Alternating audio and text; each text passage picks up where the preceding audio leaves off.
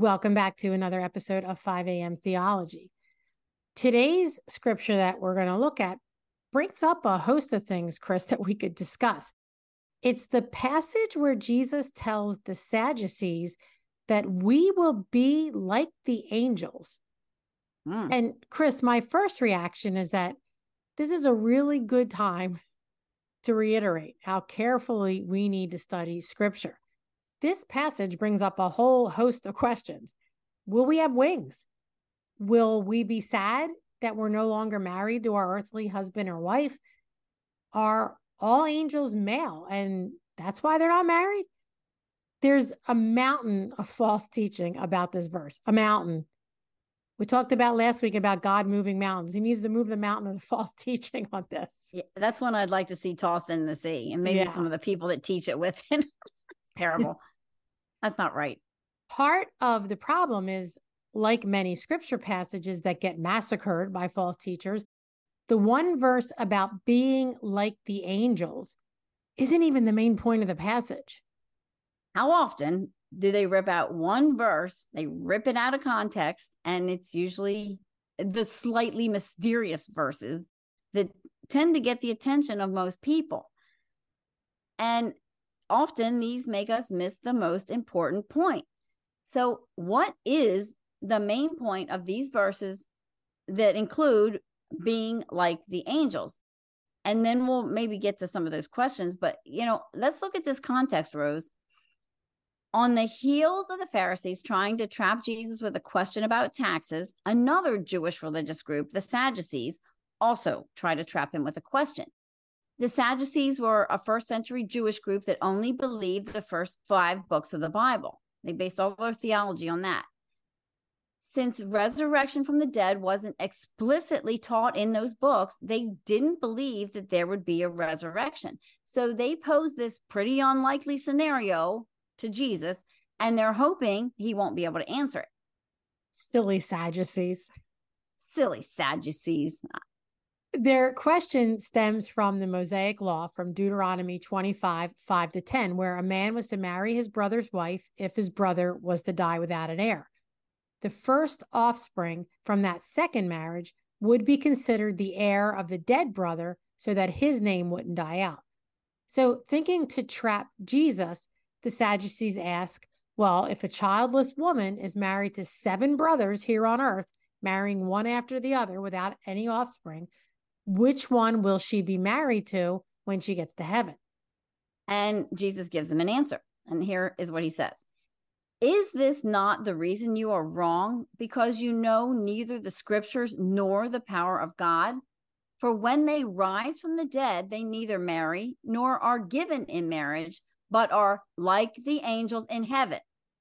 And as for the dead being raised, have you not read in the book of Moses, in the passage about the bush, how God spoke to him saying, I am the God of Abraham and the God of Isaac and the God of Jacob.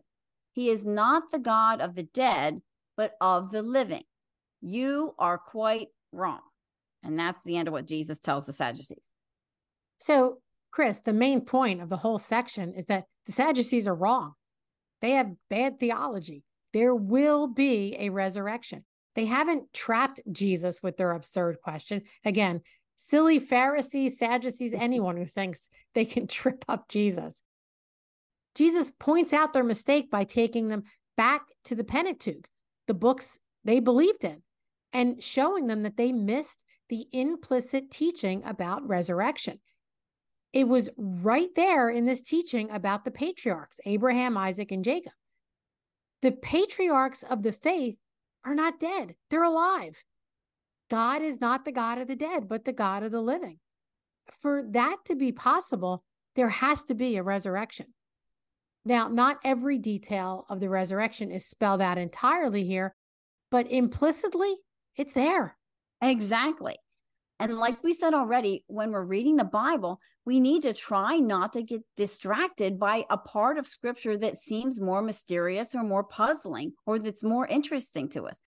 Always make sure that we're getting the main point of the passage by taking all of it in its context. It's not that we can't learn anything from these side points that may seem more interesting, but the main point is the main point. Exactly. We need to study our Bibles diligently. The Sadducees hadn't studied diligently, not diligently enough, and they got it wrong, as often happens. And always explain the implicit with the explicit. R.C. Sproul has a great, fairly short video on this regarding Romans 10:13. Everyone who calls on the name of the Lord will be saved. And he talks about the everyone being the implicit. And we need to explain what everyone means by the explicit. And the explicit is all the scriptures that tell us who will call on the name of the Lord. In other words, the elect. That is an awesome video that explains this implicit and explicit stuff. So if you get a chance to watch it, you should. When one part of scripture speaks in generalities and you want to know more specifics, go look to scripture that talks about the same thing in more detailed, specific terms. But Rose, that still leaves lingering questions about today's passage that are important to believers, even though they're not the main point of the passage. Will we be sad about not being married to our earthly husbands? Well, Rose, I say no. How do we know that? Well, if we go look at scriptures that talk about what's happening in heaven, are the angels and the saints who've gone before us sad? No. So, Chris, what does it mean that we will be like the angels? The angels in the Bible sometimes looked fierce and scary. Sometimes they had wings. Is that what Jesus is talking about? Are we going to be fierce and scary? I think sometimes I look fierce and scary now. In definitely told warnings. I look mean. Despite all those false teaching books, all those I died and went to heaven and I saw my relatives with wings books, the answer is no. There's no teaching in the Bible that we're going to have wings or that we're going to look fierce and scary. So what are we taught? Well, we're going to be immortal like the angels. Jesus teaches that in Luke's version of this same scenario with the Sadducees. Immortality is what it means. No more death. And that fact alone makes this hypothetical scenario that's conjured up by the Sadducees null and void. Levirate marriage was only made possible because death was a reality. At the resurrection, death won't be a reality any longer. The focus of this passage is about resurrection. And honestly, resurrection is a fantastic subject for a believer to focus on. It will set your mind on the things that matter as you study it.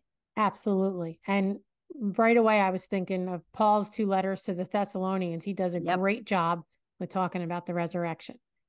Yep. And that's a good place to end for today. Have a blessed morning, everyone.